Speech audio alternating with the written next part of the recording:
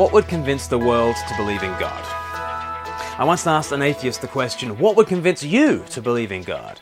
And he answered, until God appears before me as a burning bush, or I see his picture on the front of a popular science magazine, I will remain a non-believer. It strikes me that those two kinds of evidence represent the two kinds of ways that the world looks for God. We either want the miracle encounter, or we want the rational proof. Both would be preferable, but usually people lean towards one kind of evidence or the other. Some of us say, look, it doesn't need to make sense to me, but if God just showed up in some awesome wonder, or if he just demonstrated his supernatural powers in some out-of-this-world miracle, that would do it for me.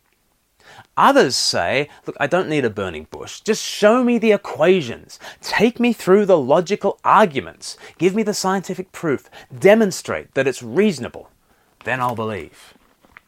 As Paul wrote to Christians in Corinth, he recognized these two kinds of people. He identified the power people with the Jews and the wisdom people with the Greeks.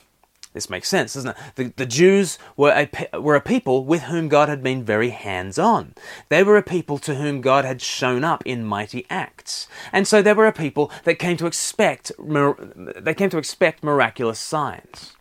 On the other hand, the Greeks had been left to piece things together from a distance. They were used to trusting their own minds to reveal the truth. Therefore, Paul says in 1 Corinthians chapter 1, verse 22, he says, Jews demand miraculous signs and Greeks look for wisdom.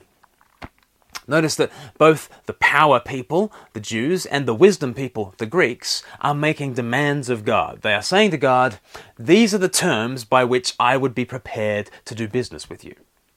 Yet Paul says that God is in the business of frustrating every such demand.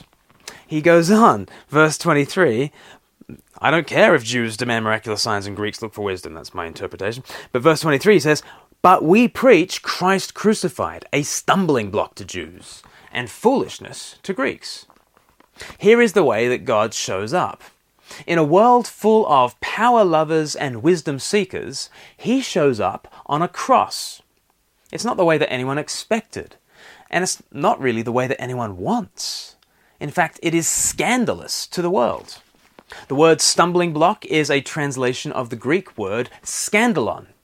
And it's something that causes you to trip up, to stumble over. But this is how God wants it. For a people looking up in the heavens for some kind of sign, God wants a big rock laid in their path so that they stumble and fall. For a people looking down into their microscopes or fine-tuning their logical arguments, he confronts them, not with something obviously wiser, but with something blatantly foolish. The miracle lover is given weakness, a bloodied corpse on the cross. A wisdom seeker is given foolishness, a God who dies. It is precisely what they did not want, and yet it is just what God once preached. Therefore, those who preach Christ should be prepared to be scorned as the most frustrating, bemusing, scandalous, pathetic God peddlers imaginable. Christian preachers simply do not give people what they want. They are forever laying before the world a giant stumbling block. But in the next verse, there is a true miracle that can happen. In verse 24, but to those whom God has called, both Jews and Greeks, Christ, the power of God and the wisdom of God. Here is the greatest miracle imaginable. Someone can stumble upon the cross and say, my Lord and my God. In amidst this perishing world, someone can see this perishing Lord and say, there is God's power, there is God's wisdom. Because it is powerful. It's immensely powerful. Any old despot can rule over people. What kind of strength does it take to serve beneath them? And any old debater can out-argue somebody else. What kind of wisdom does it take to subvert every term of the discussion and turn the arguments right side up? That's what the cross does.